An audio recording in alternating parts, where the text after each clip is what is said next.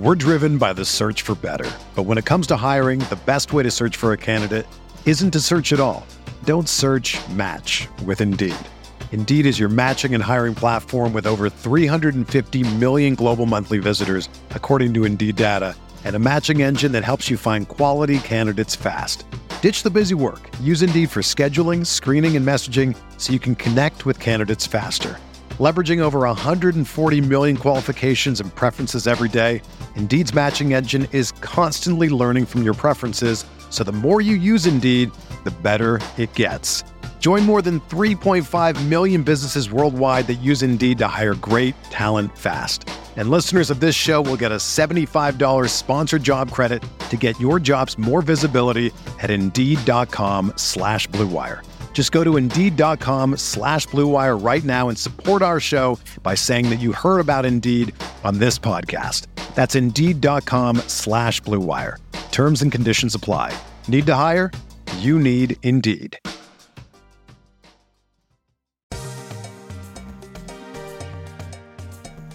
He turns, he fires for the win.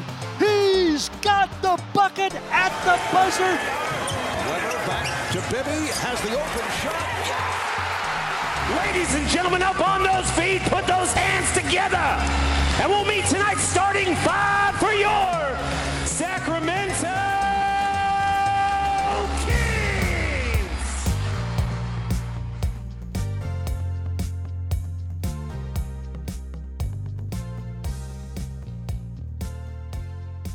Welcome to the Kings Beat podcast. I am James Ham, your Kings insider for ESPN 1320 and the Kings Beat, as well as Santa Claus.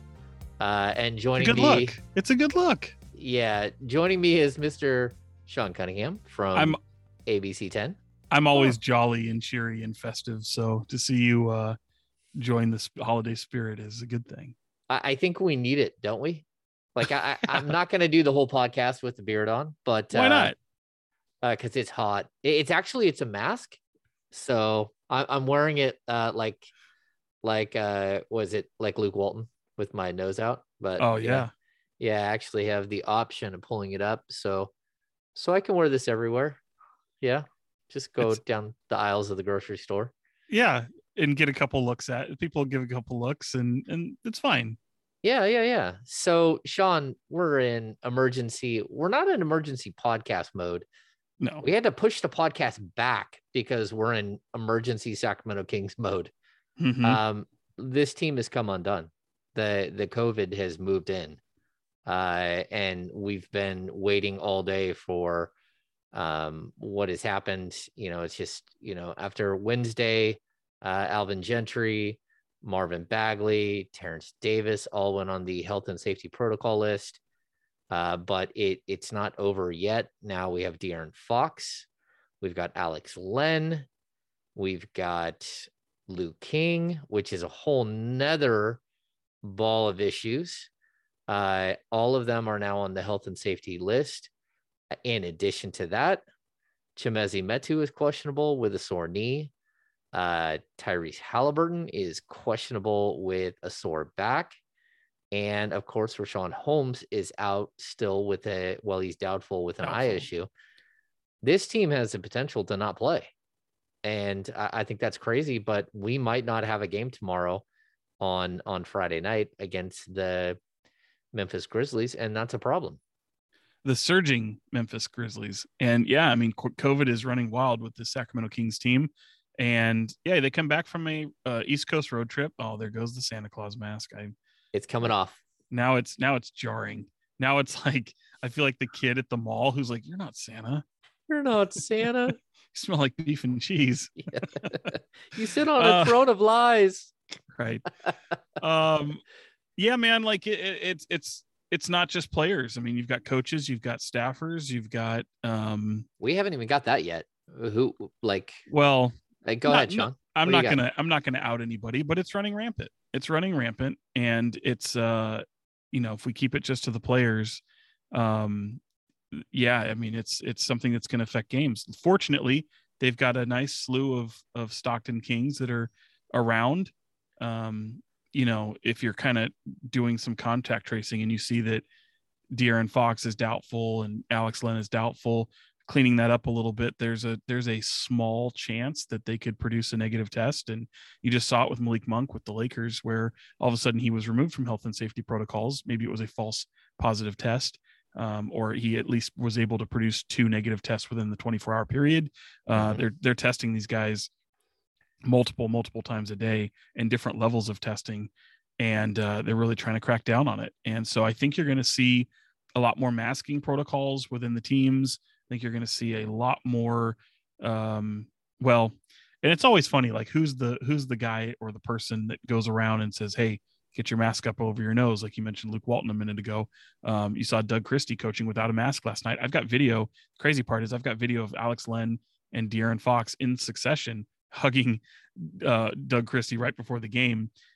So, not to say that Doug is in those protocols yet either. I don't have reporting on that, but should that happen, Mike Lombardi would be the next one that would take the coaching reins in the interim. So yeah, it's some dicey times. And I think, it's quite possible that we might hear another one tonight. We might hear another one tomorrow morning. These things are look at what's happening in the NFL, James. Over 100 players in the NFL right now. Most notably Cleveland, the LA Chargers right now are just really going through it. So the NBA is no different. It is running rampant. It's that time of year. Fortunately, you have more players than not that are vaccinated, and their symptoms are very mild, if at all. And like we saw with Alvin Gentry the other night, being able to FaceTime the team in good spirits, just kind of a scratchy throat. Hopefully that continues, and he's back on the sideline soon. But these are just real world scenarios. The games seem very secondary at this point, and all the best to all those that are affected. Yeah, I think that's what's missed. I think a lot of people are like, oh man, they might have to cancel the game. Well, like, it hasn't happened yet where a NBA player has gotten really, really sick and passed away. We haven't seen that yet, but that doesn't mean that it won't happen. I mean, there's possibilities here. And I'll say this too. Like, I don't care what your political views are. Like, if you're out there in the world and you have, you're welcome to have your political views. I don't care. Just don't get in my timeline with some nonsense. I'm just going to start blocking it's just a warning. I'm going to block every single one of you that starts talking stupid stuff about vaccinations and blaming players, blaming Marvin Bagley for Alvin Gentry. How do we know it wasn't Alvin Gentry that gave it to Marvin Bagley? How do we know it wasn't someone that some arena worker or someone that Alvin bumped into at like a coffee shop and Marvin Bagley was on the other side of town and ran into somebody else? We don't know these things. Right. So let's just not point fingers, because that's just foolish. That's foolish. And I just don't want to these people in my timeline, you just sound crazy. Like, yeah, I mean, I get it. I get it. I mean, there's people that are going to say, oh, like I just mentioned, hey, Doug hugged 2 dudes and Doug's not wearing a mask the entire game. And look, I get it. You don't see a lot of head coaches wearing masks, especially if they're vaccinated. And, the whole coaching staff is vaccinated. They have been, the whole time. Boosted as well. So it's, you do these things so that if and when you catch the virus, that what science says is that you don't have crazy symptoms. You're not on a ventilator. You don't have to go to the hospital. Hopefully it passes, through you very quickly and you're done with it. So, I have a little bit more of a tolerance for people who are in my mentions, but because look, James, I always say people are entitled to their opinions. If they want to be that guy and they want to sit there and kind of, oh, here's where you got it. Here's where you were irresponsible, whatever it is. Like, the fact of the matter is you just protect yourself. And, I think I mentioned a minute ago, I'm not going to out anybody. I don't do that until it really affects games, especially when it comes to players. And for simple fact that there is a moment to where somebody can test negative tomorrow and possibly play. I think you kind of want to see the process through. I get there's a fantasy and a daily fantasy and gambling aspect and all that stuff. Look, I get it. I don't really care. This is different than a sprained ankle. You can be questionable with a sprained ankle, but you're not waiting on a test to come back to say, hey, all of a sudden you can play because your sprained ankle is not infectious. Like I treat viruses different than I do injuries. And I know that might be a difference of opinion for a lot of journalists out there. So yeah, man. And especially with staffers, like they're not the ones playing the game. So they're not necessarily coaching games. So I remove a lot of them from that discussion because the average person doesn't need to know that information. So that's just my own little ethics there. I think some people would side with it, but yeah, I'll keep a little of those things behind the curtain for now. Yeah, I side with you on all that. Like I totally dig that. And even the guys who are accusing guys, I think that's foolish. It's Right. the other people, like, look, we're reporting about an actual thing that's happening. So we're reporting about people testing positive or falling into health and safety protocols. We're not making some political stand about whether you should be vaccinated or not. But what I don't want is the crazy wild stuff. Like I just don't have any time for it. I don't have any time. I don't have any patience. I've gotten fights with family members and other people, close friends. Tis the season for that, right? It is. It is. Yeah. And it is, isn't it strange how like all of a sudden we get 2 weeks after Thanksgiving and we have a bunch of people with COVID. Yeah. Didn't see that one coming now, did we? Yeah, it's tough. And we're going to have the same thing after Christmas. And so like, I don't know what the league is going to do. The league is in a bunch of trouble right now, just not like they've done something wrong. But I'll say this, Sean, the fact that players have not been testing, only players who are unvaccinated have been testing. That's an issue. That's a big issue. And I think they're going to, you could have helped yourself. They're going to clean that up. And look, you go through, look, the best part about this is, as you mentioned, James, we haven't had anybody really super affected because so many people are vaccinated. Mm-hmm. And I think that is, that's terrific. I also love the fact that, in doing all of this, like all you can really do is, you protect yourself, you go through the protocols, you do what you do. This isn't going anywhere. And I do think, we're not going to see a stop. Maybe this will be my Nostradamus moment of the day. Uh-oh. But I really don't think you're going to see leagues shut down and have this, because you've protected yourself. Like you've done what you can. There might be some more stringent policies when it comes to the unvaccinated players, the people who are part of the union and are able to choose whether or not they want to do that. You've certainly seen that in the NFL. Maybe that will get more of a spotlight on it. I think that's probably a necessary thing. But at the same time, I don't think we're going to see shutdowns. You look at economies. I don't think you're going to see restaurant shutdowns in states. I think you've got the way to protect yourself. And I've had people ask me, "Oh, Sean, have you had coronavirus?" My answer all the time is, I don't know, because I've protected myself. I don't mind saying it. And even before that, I've never had any symptoms. For the past 2 years, I've never dealt with any cold or flu symptoms or anything like that. So, knock on wood, I'm not trying to say that, I'm lucky. I probably am lucky, but there's so many of the asymptomatic, you can go around players and James, you mentioned that they hadn't been testing vaccinated players. Well, It is foolish. You need to do that, because if you have a guy who's asymptomatic and it does spread, this is kind of the result of that. So we know that vaccinated people can get COVID still. That's very, we know that. So I know that's a long way of just saying, protect yourself, folks, and be careful. And this isn't going anywhere anytime soon. And this is our new normal. Yeah, I think it is our new normal, which is, it's such a bummer that we have to live in a world like this right now, and that we're so politically divided that it becomes such an issue of, and the finger pointing and all that stuff. And I will openly tell everyone that I not only got my 2 shots, I got my booster, and I'm happy I did. Did I feel great afterwards? No, but that's okay. It's about, I've got a 74-year-old dad with COPD. If I give him COVID, then I'll kill my dad. And so I got to do what I got to do to protect my family. I don't want my kids getting it. I don't want my wife getting it. It's just not a pleasant situation, because, again, we just don't know. And so, again, like I feel for the players, because it's not like these guys want to be in this situation. This team, the Kings, just won a game We'll get to that in a few. They just won a game. They won a game. And then they're looking at Friday night. Like the Grizzlies are a team that you got your sights set on, that you owe a couple to. And then after that, you got the San Antonio Spurs on Sunday. There's potential here, and then you go to San Francisco and you've got the Golden State Warriors on Monday. So it's a boom, boom, boom. Like you could lose 3 games in a row right here, and it's not your fault. You lost 3 games because, you don't even have Luke King like to fill in. I mean, and I was going to say that earlier, like Luke King. Okay. So people forget Luke King was with the Kings in Toronto on Monday. Yeah. The Kings flew home. He did not. He flew to Oklahoma City, where he played on Tuesday or Wednesday.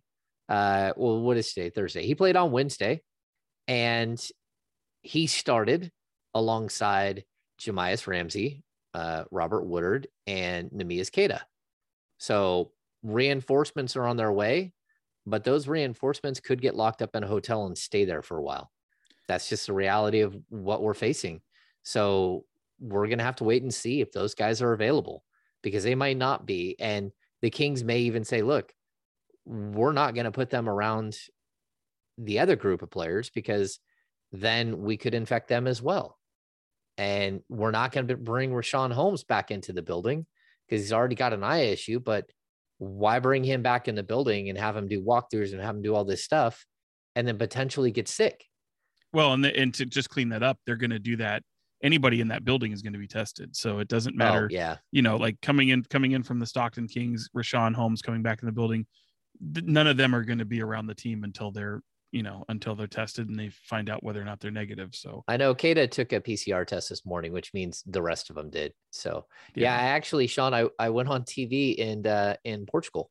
Portugal, the man, James Ham. I'm calling you Portugal, the man, from the rest of the season. There it is. I just random. They reached out and said, hey, we need you here. And I think it's good because the good people of Portugal, they kind of, this is their first go around with an NBA player. So they don't really understand the dynamic. Like, why isn't he playing? He's putting up 15 points and 8 rebounds and 2.2 blocks in the G League. He needs to be the starter for the Kings. And so I think it was fun because I was able to, like, they're sitting there, you're a TV guy. So you got somebody in like basically a waiting room, like a virtual waiting room. I'm waiting on Skype and I can hear them talking. I have no idea what they're saying. They're talking so fast and in a totally different language. And all I can hear is my name pop up like once or twice. I'm like, oh boy. Like I warned you people, I don't know how to speak your language. So I'm hoping. And then they come to me, and of course their anchors speak English, and I'm like, oh, that was close. I don't want to just be there on TV in Portugal. Like, I don't know what you're asking me. Hi, I speak English. Hi. All I speak is English. What do I do? Did Tisha Panachero come up in conversation? No, they were really like, why is this happening? Why is he not come up? Why is he not playing? And I'm like, I just, I'll say it here. Like, look, the NBA has a very, especially for second round picks and for big men, especially as well. Like you come into the league and you sit on the bench and you work your way and you learn the game of basketball, especially Queta. His body wasn't ready. You could tell, like in summer league, right away, you could tell, like, okay, he's got potential, but he needs a ton of work on his core. You can see him dragging around his body a little bit, and you can get away with that at the college level. You cannot get away with that at the professional level because the athletes are all bigger, stronger, and faster. And like the only way I would say that to someone from Portugal is like, look, you got one guy who's made it. And if you go around all of the cities in America, most cities in America might have one guy who's made it to the NBA. So you're going up against the best of the best of the best. I mean, how many college basketball players are there every year? There are thousands. And then explaining to the Portuguese people that coming from, what was it, Utah State? Yeah. Coming from Utah State to the NBA and then trying to map an equivalent for something in Portugal, which I don't even know what that would be, but is akin to like coming from like I don't know, a youth basketball league that isn't, I mean, it's just the level is just so different, you know. Yeah, you'd have to equate it to soccer. It would be like a Division 4 soccer, or Division 5 or even lower, or like a weird Adriatic league or something. It's something that you're not used to. Like they know soccer really, really well. So it's not apples to apples. It's not like a relegated team. That's not what college basketball is. It's like the teams that get relegated to like the lower level. That's not even what the G League is. The G League is below that. It's like just an off league that, you know, that is nowhere near as good. And so, yeah, I think he's gonna be fine, actually. I think he's gonna be a really good NBA player. I don't know if he's gonna be great. I don't know if he's gonna play 30 minutes a night. But he can rebound. He can block shots. He's got a soft touch around the rim. He's got a nice like 18, 20-foot jumper, and he's extended that out to the 3-point range. And then what the Kings really like about him is they see a passing potential that none of their other bigs have. And so they want him to be in better shape. And that's not because he was in bad shape because he did something wrong. It's just being in NBA shape is different than being in any other shape. You know, you have to be in the top tier and you have to get stronger and you have to like tighten up things that matter at the NBA level. So, and especially with the way that they want to run. And if there was ever a year to really give him that time, it's this year because they have such a wealth of big men. But you're right, James, like they are very, very high on him. And he's, you know, fortunately putting up some really solid numbers there. And away from that, just an incredibly intelligent human being that is a mountain of a man. I mean, this guy is just absolutely intelligent, off the charts, and you can really see some good things. The unfortunate part, I felt like the jinx because I went out to see him play in the home opener. I haven't been back I have been back. I've been back one other time, but I went back to for that home opener, and they got trounced by Agua Caliente. Harry Giles was back in the building. Jordan Ford from Folsom was on the sideline. And actually, Serge Ibaka played in that game because he just wanted to get some run in the G League. So it was a weird third quarter where they got really outscored by like 30 something points, which is really impressive. But it really kind of speaks to the G League and just the craziness that can happen in that league. And for him to get this confidence, I think is going to go a long way. And I can't wait. Maybe not as much as you can wait. I mean, you are on pins and needles for this guy to play. I can't wait to see him play in an NBA game. Even just to be on the active roster is a big step in the right direction. And maybe we'll see that on Friday. Yeah, you know, maybe the chance of us seeing it is high. If there's going to be a game, there's a good chance he's at least, I mean, he'll be on the active roster without any question, as long as he doesn't get put in health and safety protocols. But I mean, realistically, you know, this is the process. Yeah. It's the process. And it's not that I'm so excited to see it. It's that I know that the people in Portugal are so excited to see it, and they're waiting and they're sitting in there 8 hours ahead, and the game starts at 7:00 at night. And so that puts you, I don't even know, what does that put you at 3:00 in the morning, 2:00 in the morning? Serious commitment. Yeah, that's some serious commitment. But if he goes to check in, man, I want you running around the neighborhood and beating on everyone's door and saying it's happening.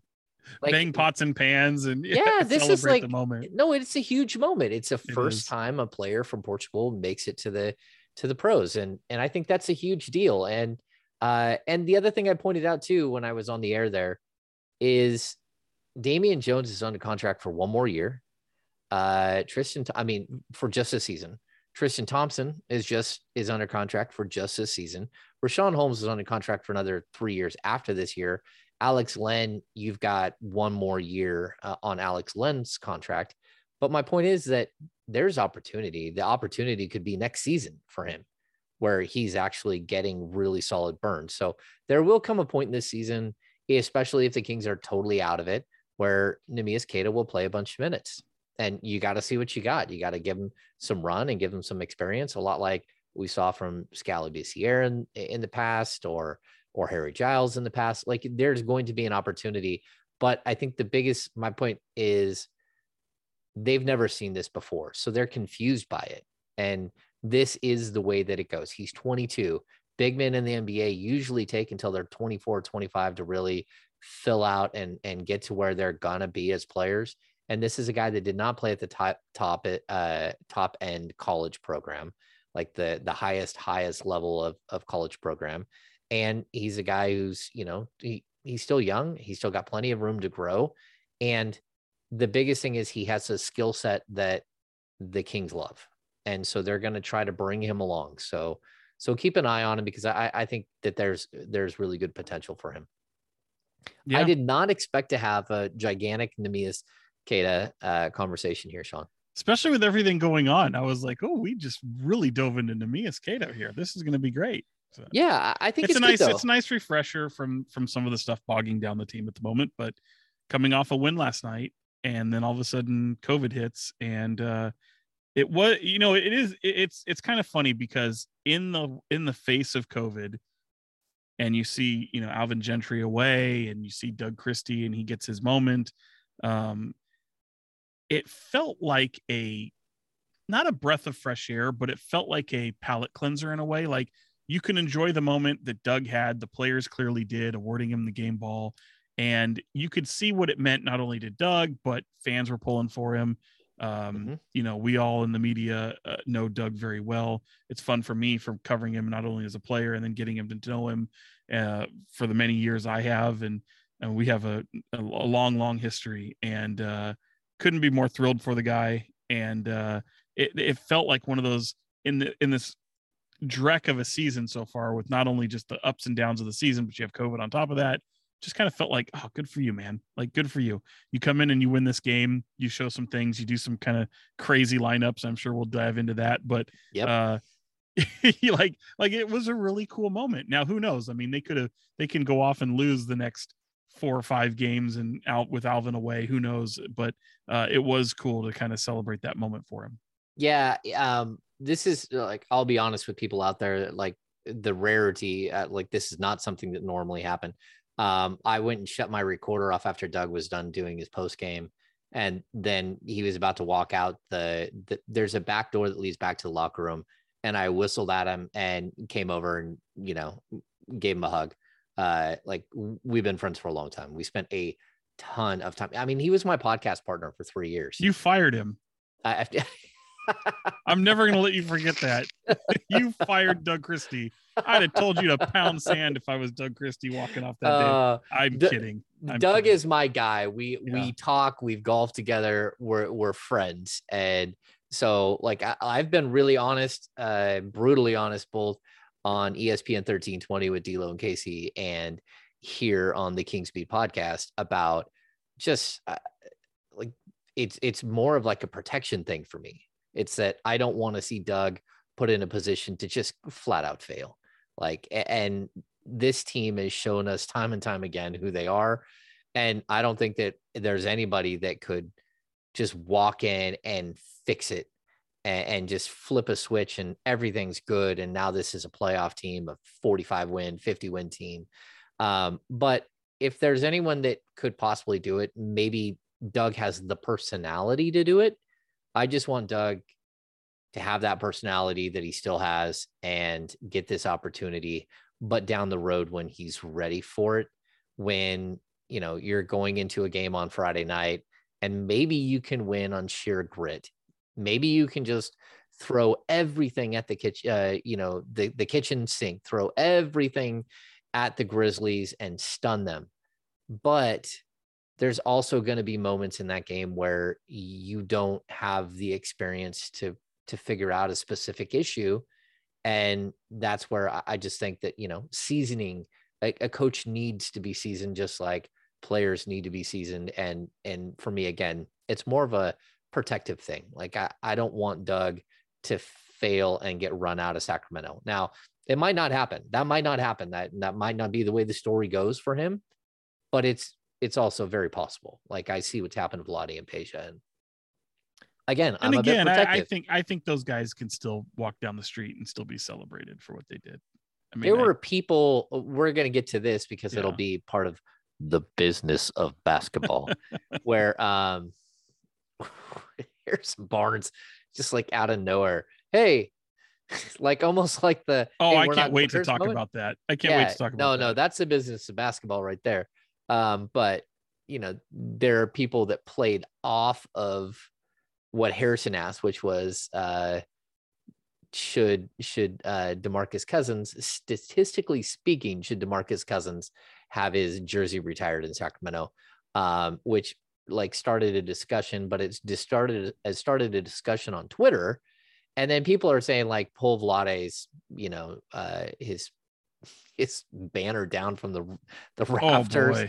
And I'm like, so that's where I'm talking. There are enough people out there who feel that are so dramatically like impacted for some reason by what happened with Vlade Divac here as a general manager that they don't even want his number in the rafters anymore. And so again, that's what I don't want for Doug. That's kind of where I was going with that, Sean. Yeah. And I just think those people would be idiotic. I really do. Those people, seriously. Yeah. I mean, like again, I don't want to, okay. I'm going to go a long way to make a point here. And this is in no way, shape, or form. Like, I'm just going to illustrate a point here. Think of OJ Simpson. Okay. Like, and I'm not saying we celebrate OJ Simpson, but the guy's still in the Hall of Fame. Like, whatever happened with OJ Simpson, whether you believe he did it or not. He turned two human beings into Pez dispensers, but go ahead, Sean. As I shoot people a look on the YouTube channel, whether you believe or not, the guy was still an incredible football player. I'm not saying you applaud him. I'm not saying that. But again, now that's a very dramatic way to make a point. Doug Christie as a player, Doug Christie as a coach. Vlade Divac as a player, Vlade Divac as a general manager. The failures or successes of a coach and general manager do not taint your legacy as a player. I agree. It just does not happen. Okay? It doesn't happen. And again, you can criticize, and it's fair to criticize both, especially Vlade Divac, because obviously he's the one that's the general manager, Peja as an assistant general manager, whatever. You can kill Vlade Divac for being this failure of a general manager if you choose to do so. That's fine. It takes nothing away from what he has accomplished on the court and his being a thread of the fabric of the organization. And I'll even take it a step further. Last season, when he sat courtside with Vivek Ranadive and Monty McNair, for him not to be announced to the crowd because it was the too soon moment, an absolute failure. That was a debacle. Embarrassing. The guy's sitting there. You welcome him back. He's part of your Kings family. You don't not bring attention to him. The guy's sitting freaking courtside, for crying out loud. Sean is not calling out the production team, just so you know. Well, that decision was not on the production team. Correct. Sorry. And in fairness to that was not their call. But again, whoever made that decision, shame on you. Like, what are you doing? If you're going to sit with him courtside, at least acknowledge him. And I get it. Maybe you thought he was going to get booed. Yeah, maybe there'd be booed. Would Vlade be bothered by some boos? Probably not. He's got a thick skin. He realizes it. But he would. He had a better deal 2 days ago. You got me with that one, James. There you go, Sean. No, he would have been I was fine. not expecting that. He would have been fine. He is, and what I always tell people, like, whatever you think of him for the Luka Doncic thing, he's still one of the nicest people I've ever met. He's someone that you just totally, you want to be around. Like, and again, even if you go ahead, boo the hell out of him. If you were really bothered by that, fine, go for it. But then have a hard time cheering De'Aaron Fox because that guy probably would have been traded. Yeah. Like that. And again, maybe you're fine with that too. But again, like, he did draft De'Aaron Fox. It's not like he purposely said, I'm going to come into Sacramento. I'm going to blow this thing up. I'm going to completely just decimate them. That's not the case. And I think people are smarter than that. Yeah. I mean, his motives were pure. that doesn't mean that he was ready for the job or was capable of doing the job. And again, No. here we are in talking about a really, really wild, like 2 days of Kings coverage, and we've been sidetracked, Sean. We have once again. We're not to be trusted. We're not to be trusted today. Like, I don't know if we hit it's the Santa hat. No, yeah, it's the Santa hat. That's what it is. It's possible. And I'm all like red. It's because the Santa hat is so hot. It's so hot. But let's see. Can we pull it up? Oh yeah, I'm fine. Good. You're fine there. Oh man, that feels so much There goes better. that Christmas spirit. Whew. All right. So Kings win. Let's actually discuss what we saw that we liked and didn't like from what Doug Christie did. Because he did coach a game. He did pick up his first NBA win, and he did some things differently. De'Aaron Fox was not. He was the first guard to hit the bench, which I thought was strange, because it's usually Halliburton goes out at the 6-minute mark with Rashawn Holmes when he's healthy, and then Fox goes all the way until like the 9 or 10-minute mark of the first quarter. They bring Halliburton back in. Instead, he pulled Fox, who was having a really good quarter, and stuck with Halliburton. I thought that was new. I did tweet out at one point in quotes that Alvin Gentry said, "We've tried every combination." And then in quotes, Doug Christie, "Hold my beer," says, "Hold my beer." Like, I've never seen a Halliburton, Fox, Chimezie Metu, Alex Len, Mo Harkless lineup, but hell, throw it all out there. Just do what you can. You also saw moments where, and I think we've all agreed, like, you have to have Fox and or Halliburton on the floor at all times. Like, you need one of them on the floor. Alvin said the same thing. Yep. But it was pretty clear in asking Doug last night, like, was this a concept, a philosophy premeditated before this game? Maybe you wanted to attack this team with the length. I mean, because you went with long lineups. I mean, you went with long lineups that also had a little bit more focus defensively. I mean, that's just is what it was. So, and he said, no, I mean, some of it was definitely done with the staff in the moment. I mean, he was crediting the assistant coaching staff a lot. So, I think they took a chance. I think it worked. I think especially in that fourth quarter when De'Aaron went out, because he ended the quarter. A lot of times you'll see guys subbed 2 minutes, maybe a minute 30 before the end of the third quarter going into the fourth, and they utilize that timeout break, the end of quarter break, as extra time to get a guy right, and then they come back right around the 8-7 minute mark. And they didn't do that. They started the fourth with De'Aaron, and then he came out, and then when he left, I mean, they went on this crazy run where all of a sudden things just were really, really working. And conversely, Washington, they benched Bradley Beal for a long, long time. I thought that was insane. So, yeah, man, there was some positives and negatives in there for sure. But kudos for him for trying. It worked. I mean, he stuck with what worked. I think he's had probably one of the best outings from Tristan Thompson and Chimezie Metu that we've seen with them in Kings uniforms. So I liked it. I did want to say this though, and not to show my access or anything, but I was texting a player before last night's game, and they were making a big deal about what was said in Toronto and the team's kind of approach to that, and how much I'm talking about yesterday's testing and uncertainty and people who were testing positive and things of that nature, how much that had kind of disrupted some of the things that they were hoping to display last night. That was before the game. I think everything that player was talking about going into the game was very much on display last night. The communication on the court was absolutely stellar.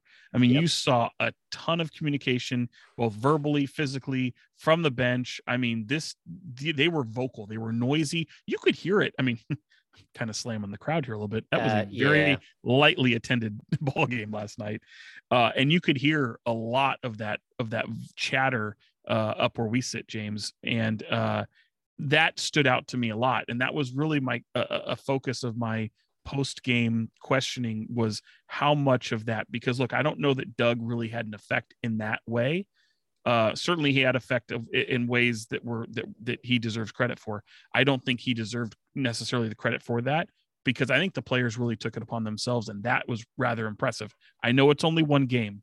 But it's one game that starts off of a stretch of 10 of the next 12 at Golden One Center, and they don't leave the state of California until January 6th. So I think that is something you circle with a big highlighter, and you hope to carry that over into the next game. Yeah, I mean, we're going to have to see what the next game even looks like. That's the problem that we're facing now, that we don't know what the next game is going to look like. And look, I thought that there were some mistakes made as far as, what was going on the court. I asked Doug in post game if he was nervous and if he had a million things running through his head. And he said, no, I wasn't nervous, but I did have a million things running through my head. And that's what I saw on the court. It was like every single time a timeout happened, a different lineup showed up. It was like, wow. So I like, he tried all kinds of things, but I think James, a lot of it was like in panic mode or just chaos mode. And typically his substitutions were like 3 at a time, which I also thought was a little bit interesting. Yeah, like maybe I got to go back. Changes. Yeah, like maybe I need to go back and watch it a little bit more thoroughly. But I kept looking over and seeing like, here's 3 dudes at one time and 3 come off. Like it wasn't like here's one. Here's maybe, I think there were probably some moments where there were 2, but to me it felt like you just said, like line changes in hockey. Yeah, I mean, I think there was a chaos to it, and that's not a knock on Doug. He'd never done this before. He had no time to prep. There wasn't like 2 days off beforehand for him to get ready to take over as the head coach. That's just not what he got. It was like he got a call that morning, like, hey, this thing's gone sideways. And it, that's, you got to deal with the situation that's in front of you. And I thought he did a good job. I think the biggest thing is the players followed him. The players like stuck to the plan. Every single player that stepped on the court fought.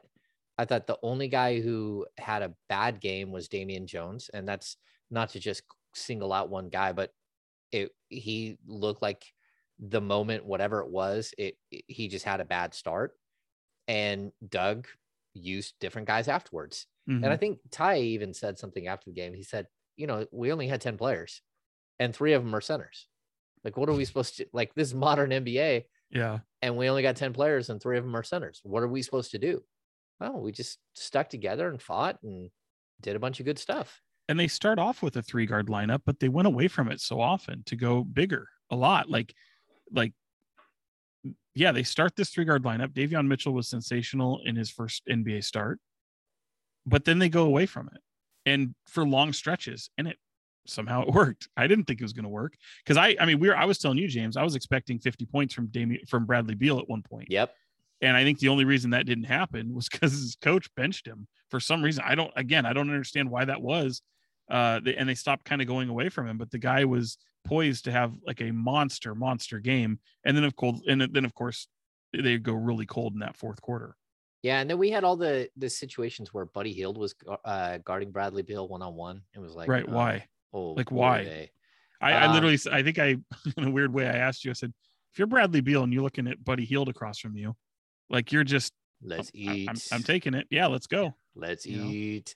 Yeah, I thought that was like, there were some moments in that game that just didn't work out, but then down the stretch, like Harrison Barnes just goes like backpack mode, just says, I got this, and took over the game.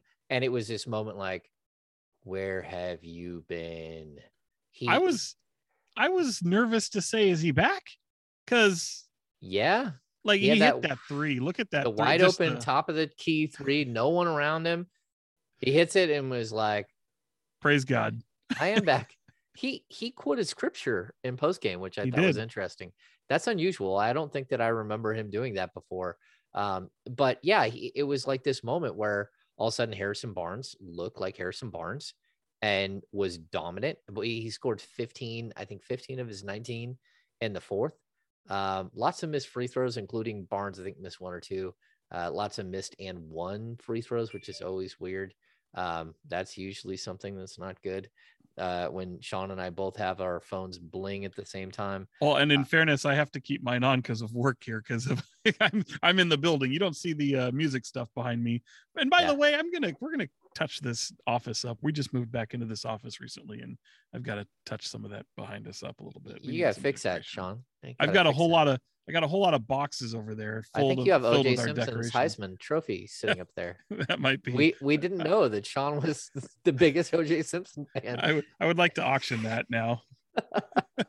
But yeah, man, it felt like a good for them moment, you know? Yeah, I don't know that's that what it was. I'm not here to say that the Kings are back, because I'm always the one that is ready for the other shoe to drop. And even when that 3-game win streak, I'm just like, no, they're still not good. Like, you know, they're 500 basketball team. See, I was going to say, this is that moment where Sean says they're a 500 basketball team, even though I've never seen a 500 basketball team in my 12 years of covering them. Again, like, and I say that at best, like, if you are, that's at best. Like, and again, that's just another way to tell people, just simmer down. This is it. Like, the chatter about, like, even in, and I'm not trying to slam, and in fairness, I forget who asked it, so I'm not trying to slam that journalist, because they have a job to do. But it felt weird to ask Doug Christie about looking ahead to next year and wanting to coach. Like, obviously, if you have any idea who Doug Christie is, the minute he took over as an assistant coach, he wants to be an NBA head coach. Yeah. Would he like that to happen in Sacramento? 100%. Is he trying to stab Alvin Gentry in the back or Luke Walton in the back? No, that's not what he's trying to do. The question of him wanting to be a head coach, of course he wants to be a head coach. Getting him to bite on that bait is like, just felt really, really tough to do in that first moment while he takes over for Alvin Gentry. Maybe it comes up at a practice, I don't know, but I get people have jobs to do. It made me cringe a little bit, but kudos to Doug. He handled it the right way. He handled it very well. And kudos to media relations who saw some of that might come and made sure they prepped him, because they did do that. I mean, they waited and they said, Doug is being prepped. Like, they weren't like putting powder on his head so he didn't have a sheen or something. Like, they were literally, hey, there's gonna be a guy who asks you this. And I mean, it's the same guy who always asks those questions. So, like, now I know who it was. I actually forgot who it was. Yeah, and Jason, you know, we're talking about Jason Anderson, and you know what? He's got a job to do. I don't fault. Again, I'm not trying to fault Jason. I cringed at the maybe the way it was asked. I just didn't think that was the right setting, because we already know this stuff. But again, like, everyone has jobs to do, so I'm not trying to slam Jason. And in fairness, I did forget it was Jason, but thank you for reminding me. You're welcome, Sean. Jason will ask hard questions, and kudos to him. He does a great job. Yeah. He asks questions. I mean, again, sometimes it's delivery, but most of the time the questions have to be asked. I mean, that's our job is to sit there and ask difficult questions, or to see situations where you can ask a question that you're going to get the right answer from, or you're going to get a really good answer from.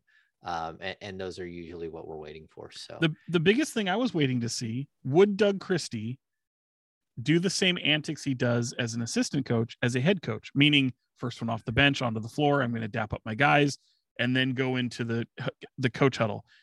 If you even saw James, sometimes if he didn't dap up the guys coming off the court, he had to go back to the bench to do it and then join the coach's huddle. Odd look, but it's still Doug being Doug. Like, I think Doug ended up in a perfect situation. I've said this before, because he was on a staff with Luke Walton and Alvin Gentry, and two guys who are just going to want Doug to be Doug. Be yourself. You know, some would look like if you went to it, and I'm not trying to pick on Rick Carlisle by any means, but if you had went to a Rick Carlisle staff, you best believe Rick Carlisle would not have him do that. Like, you're not going to show up your coach. You're not going to become like this distraction. You're just, again, you're going to fall in line with the other head coaches. There's kind of a decorum there. I'm just using Rick Carlisle as an example, but Luke Walton and Alvin Gentry, two dudes who are most laid back as they come and wouldn't want you to be any different than what you are. Yeah, I think it is interesting, because we've talked about this a little bit in the past, but George Karl's staff was George Karl guys. Like, they're George Karl disciples, and that's who they were. I mean, and then Dave Yeager, his staff was totally different. His staff they're Dave Yeager guys, but they're all guys that Dave had coached against in the minor leagues. So they all had like this really, really interesting bond, and they were almost like, an uncle and a brother and another brother. Like that's what their vibe felt like, which was good for us because the assistants felt comfortable. They felt comfortable to talk to us and have conversations that maybe they wouldn't normally have, but because they felt so comfortable with Dave, they would have those conversations with. They knew they weren't stepping on toes. Luke's staff, it morphed again and again until he wasn't there anymore. But it started out as like he got raked over the coals in LA for his buddy staff. That didn't work out going forward. And then he got a staff in Sacramento that was like so awkward. No one knew anyone. And it was so bad that first year. And I think a lot of the reason why they weren't very good that first year was they had a lack of connection between the coaching staff. We couldn't even like approach a coach. It was very difficult to even have a conversation because they didn't know who they were within the like group. And so they didn't want to say something that was out of line without clearing it with somebody.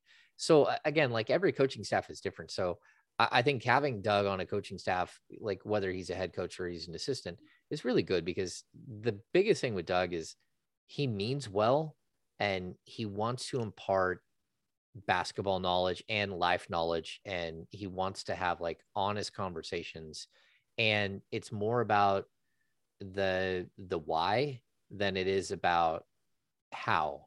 He wants to, like, if you're gonna, like, if it's just a basketball question and someone makes a back cut, or makes a cut, you need to cut with purpose. Why are you making that cut? And then he wants you to tell him, why are you doing what you're doing? Mm-hmm. And people don't always have the answer for it. Well, because we ran that play like 8 times in practice and my job was to run over to the corner. So you're telling me you don't know why you're running to the corner.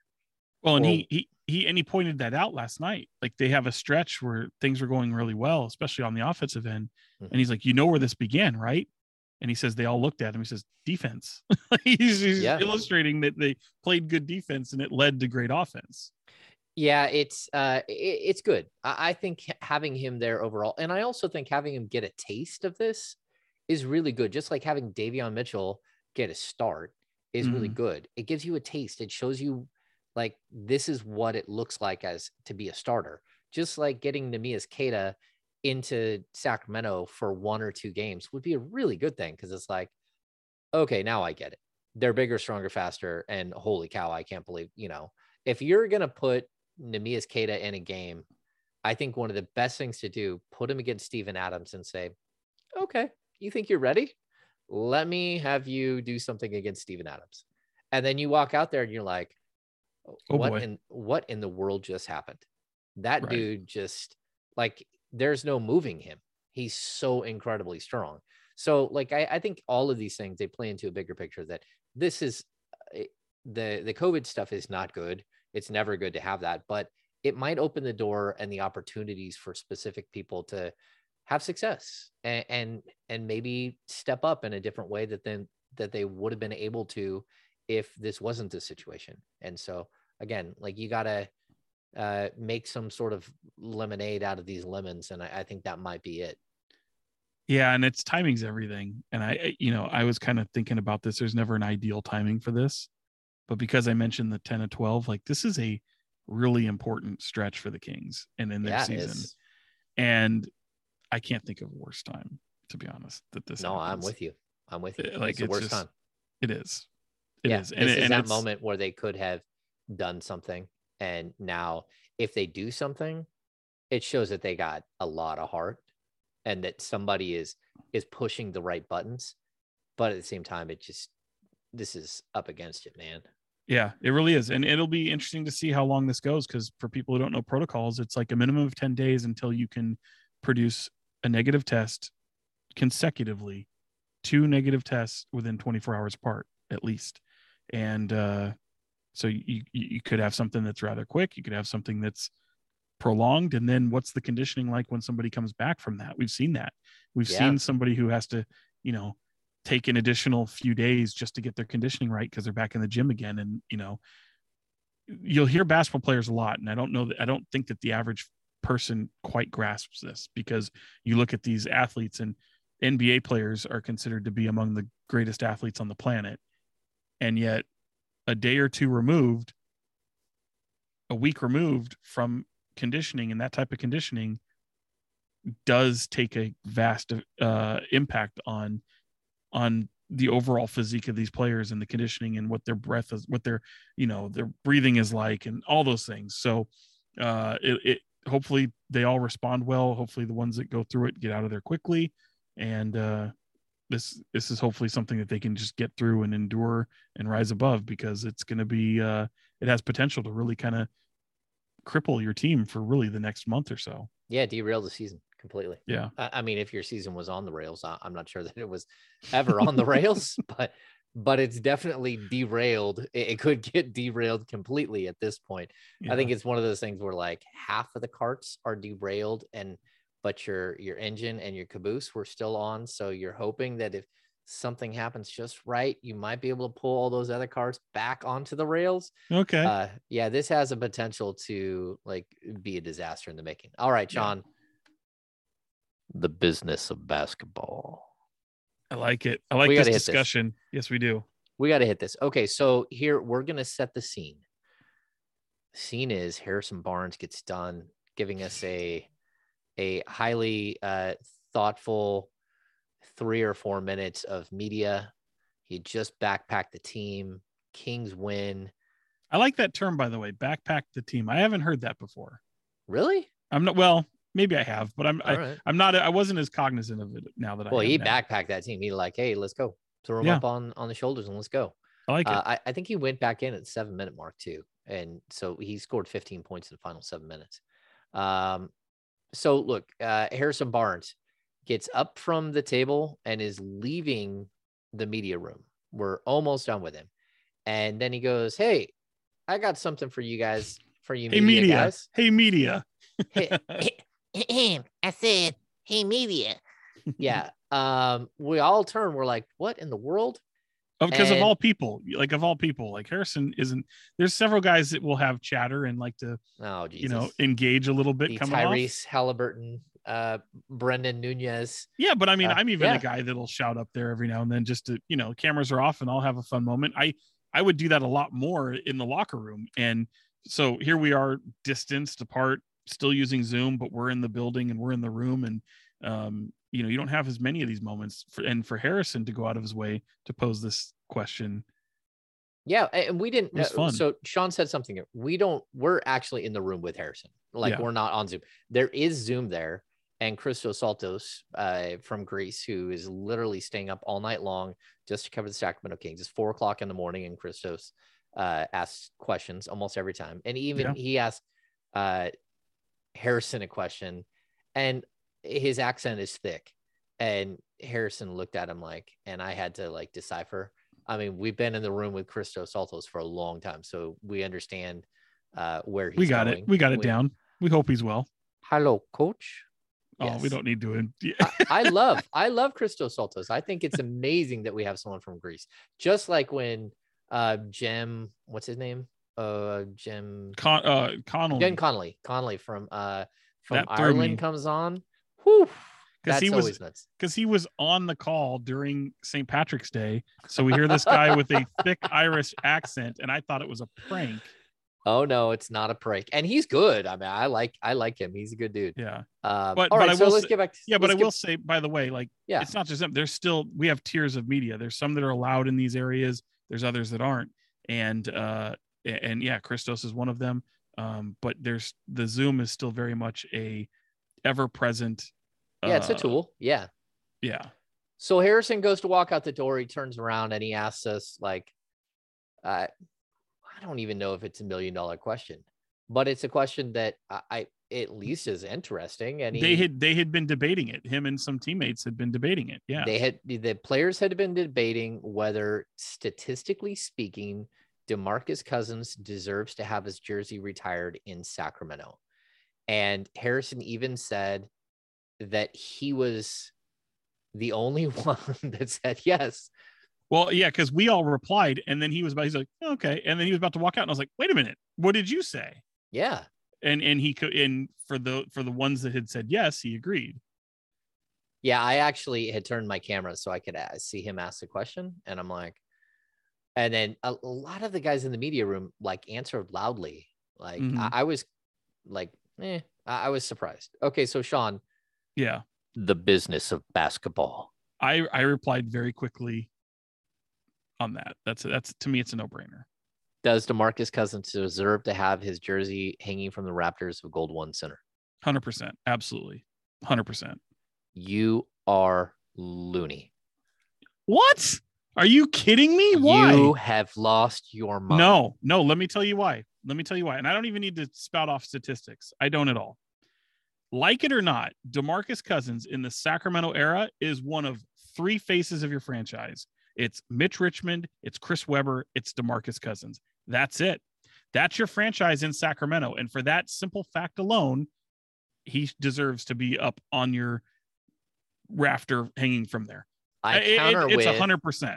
Statistically speaking, the Kings in their best season with DeMarcus Cousins on the team won 32 Doesn't matter. Maybe 33. It doesn't matter. It doesn't matter. And here's why. Here's why it doesn't matter. Mitch Richmond only made the playoffs once in his time with Sacramento. He's a Hall of Famer. All his All-Stars were in during Sacramento. Okay. Same thing with DeMarcus Cousins. Look at the numbers alone. The numbers alone will speak for themselves. And in fact, you could argue, statistically speaking, that Vlade Divac probably doesn't deserve to have his jersey hanging from the rafters. Okay, so he obviously means more to in a bigger sense. Okay, in my opinion, if someone is going to have their jersey hanging from the rafters, they need to be a Hall of Fame player. That is where you say. I don't. I agree. I say that, but that is basically my point of view. If you're going to have your name in the rafters, you got to be a Hall of Famer. Or Vlade Divac is not a Hall of Famer. Like he is a Hall of Famer, but he would never have been. He would have never gone in under the pretenses if not for the international committe. I agree. Remember, and I'll also tell you that the Peja Stojakovic will get into the Hall of Fame as a European player.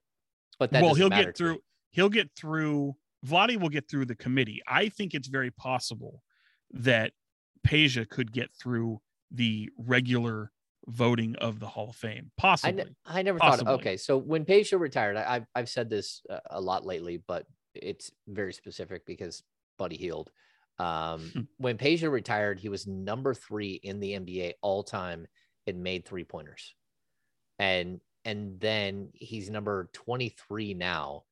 But that tells you how good he was. Like he did what he did in an era where a guy like Buddy Hield doesn't get to, I mean, he shoots 1,000 3-pointers or 840 3-pointers, whatever it is. I mean, that's just crazy. If Peja was in this era, just like if Larry Bird was in this era, they would be nuts. They would score so many points. Yeah, but that's not the discussion. You know what I mean? Like there's Hall of Fame and then there's jersey retirement. And to me, if you are a face of the franchise during this time, and again, not just from a payment standpoint or being the best player on your team during that, look at what you've done and how you've impacted the franchise from a numbers standpoint. You are 100% deserving of being in the rafters. And if he's not, it's going to be because of other issues. Well, the other issues are always going to come into part of it. And look, I like DeMarcus, and I no, and that like, has nothing to do with it. I think watching him on a nightly basis was a joy. The things that he did on a basketball court, like he was a mixture of Hakeem Olajuwon and Chris Webber.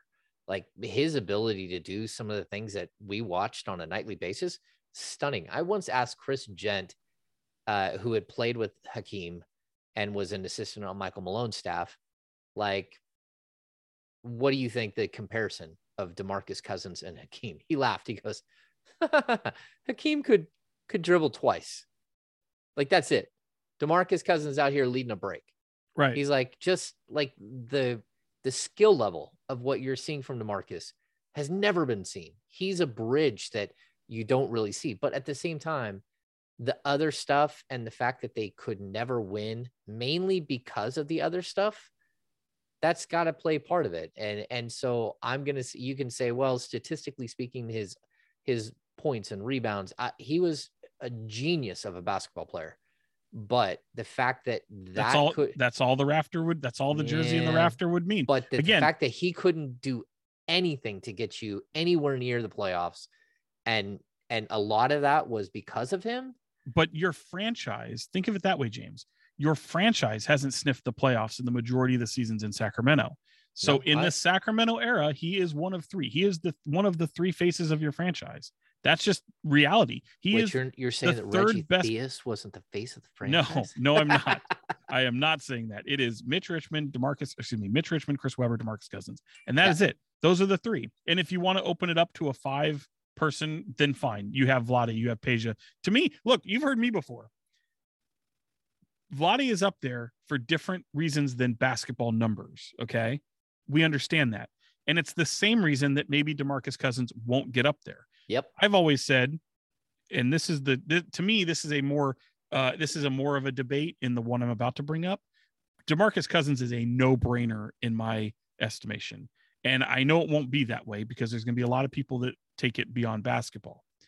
And they're entitled to their opinion. I think they're on drugs. I really do. I think they're on glue. Swear to God. The one that I think I would even make an argument for, I think Wayman Tisdale should have his jersey retired in Sacramento. I really do. I think what Wayman Tisdale meant to this franchise and the numbers he put up, unbelievable. Yeah. So you could argue that Wayman Tisdale had more of a numbers impact for this team than even Vlade Divac had. I think that's more of a debate than the DeMarcus Cousins thing, because DeMarcus Cousins is in your top 2 in so many categories. And again, is one of your 3 best players in franchise history in Sacramento era. So again, you're like what you said, and I respect it. You want to see Hall of Famers with jersey retirement. I get it, but you don't have that now. And you haven't had that for any of those 3 prior to them being retired, if that makes sense. I said that right. Yeah. Right. So clearly the Kings don't think that way. I think you will see DeMarcus Cousins jersey hanging up there. It doesn't need to be now, obviously, because the guy's still playing. He's still within 5-10 years from now. Sure. But DeMarcus, to me, it's not even I can't even believe that. And here's the other way. This is how you know I'm right, James. Uh-oh. Ready? For all you idiots out there who think that DeMarcus Cousins shouldn't have his jersey retired, just think of it this way. You would be disagreeing with Harrison Barnes, and that ain't smart. Oh, come on. But Harrison Barnes against his entire team. Look, Harrison Barnes is going to be a politician one day. He should. He won't, but he should. And I know I'm immediately wrong if I'm disagreeing with Harrison Barnes about anything. So that's why. If you think the appeal to authority there, Sean, the appeal, that's one of the great fallacies, the appeal to authority. Harrison Barnes agrees with me, and therefore you're wrong. That Tyreek Evans, Jimmer Fredette, Ben McLemore, Nick Stauskas, Thomas Robinson, I know all of those sound like horrible draft picks, and most of them at the end end up being that way. Yeah, but I don't think that any of them needed to be horrible draft picks, and I think that he played a role in that. And again, I do like DeMarcus. I hope that he gets to, hope that he battles this with the Bucks and everything else. You're turning it into a different conversation. I'm also telling you that it will never happen under this ownership. It won't happen. Never be put up there under this ownership group.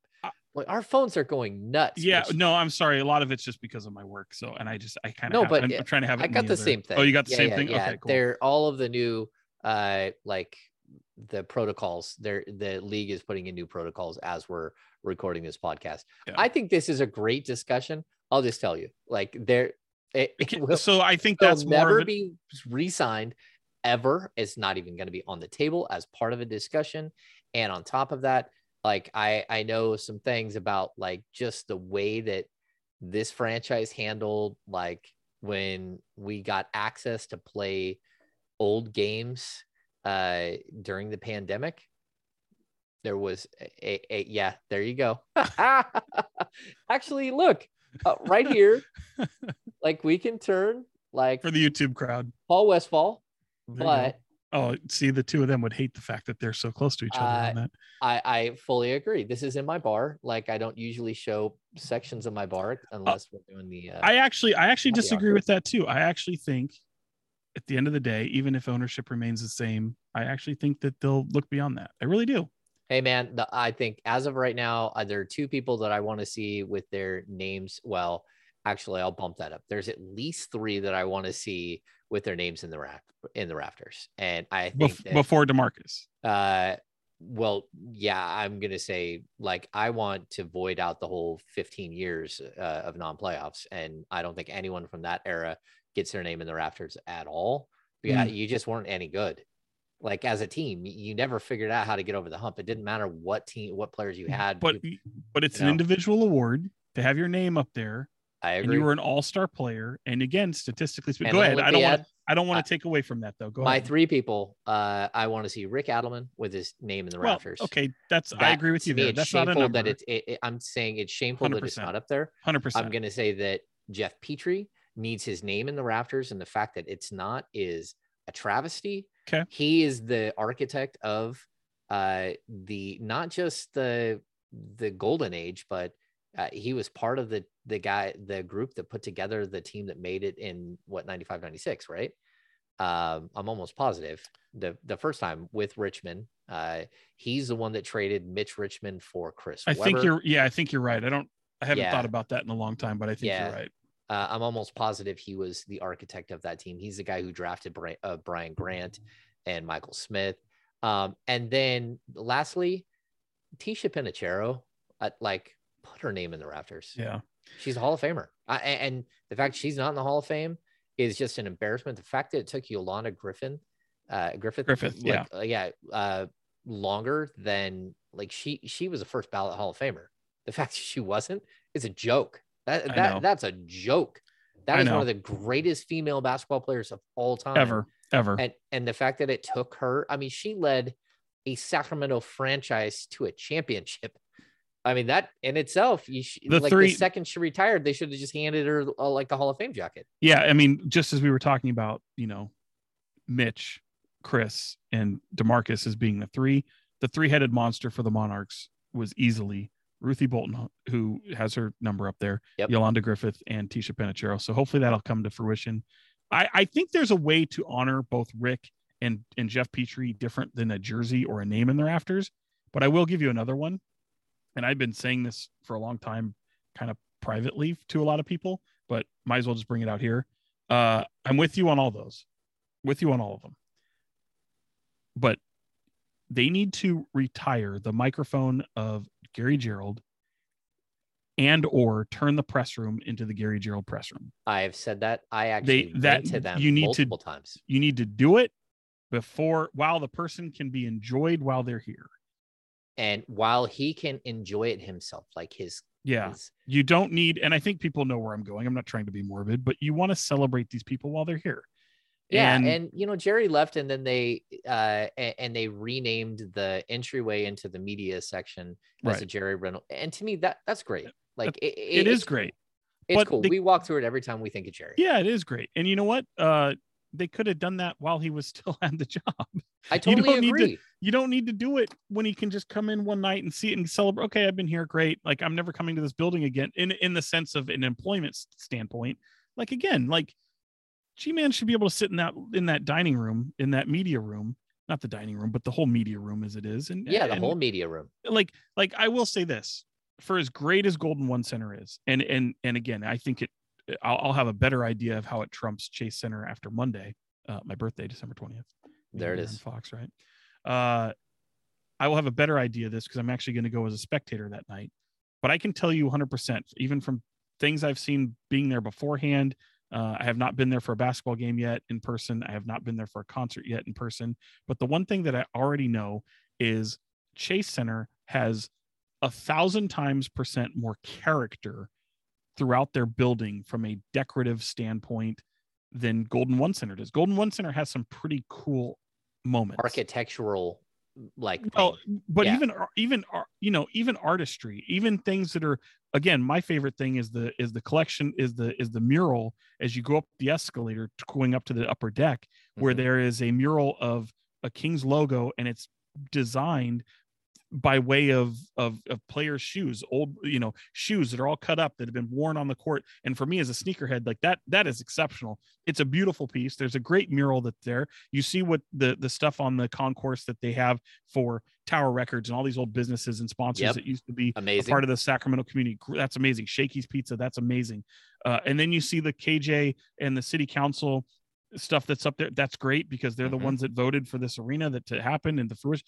But it's rather, it comes off a little bit stale. There's not a lot of white walls. You feel like you're in a facility. If you go up to the suite level and walk around, they have incredible photographs. Incredible all the way around. Not enough. Yeah. Like do the same thing you can do even in the event level of the arena. And I think they've done great strides with some of the, obviously they've got some clubs down there and they've got some lounges. They famously in the main entrance for some of the concert acts that would come through, players for all the teams that come through, they would change out a mural. They'd make one for Chance the Rapper. They had done one for, I think, the Eagles their first time through. I think Travis Scott had one. So like you could do this, like they've done that and it's nice, but like add some more color or add some more, like you can add some more things that accurately detail the history of this team in Sacramento, or crazy events that have, or excuse me, every time an event takes place in your arena, be it a concert, like that's history. Like there should be one of the things I love about Madison Square Garden and even HP Pavilion in San Jose, like Madison Square Garden. And again, I know we're comparing it to Madison Square Garden. That's not fair. But if you go through the concourse, you'll see a date for 365 days of the year. January 2nd, 1945, January 3rd, 1995. They have an event for every single day of the year in its history in the venue. And it could be James Taylor in concert. It could be Barnum and Bailey Circus. It could be U2. It could be a presidential convention. It could be something small. It could be something big. But they have something that represents every single day of the year for 365 days throughout its history. Now, obviously, Golden One Center doesn't have that. HP Pavilion has a photograph of every single event that's taken place, almost every single event that's taken place, especially from a concert standpoint on there, and it's represented somewhere. Maybe you don't have to do something like that. But again, you look at the media room and there's like 6 photos on the wall.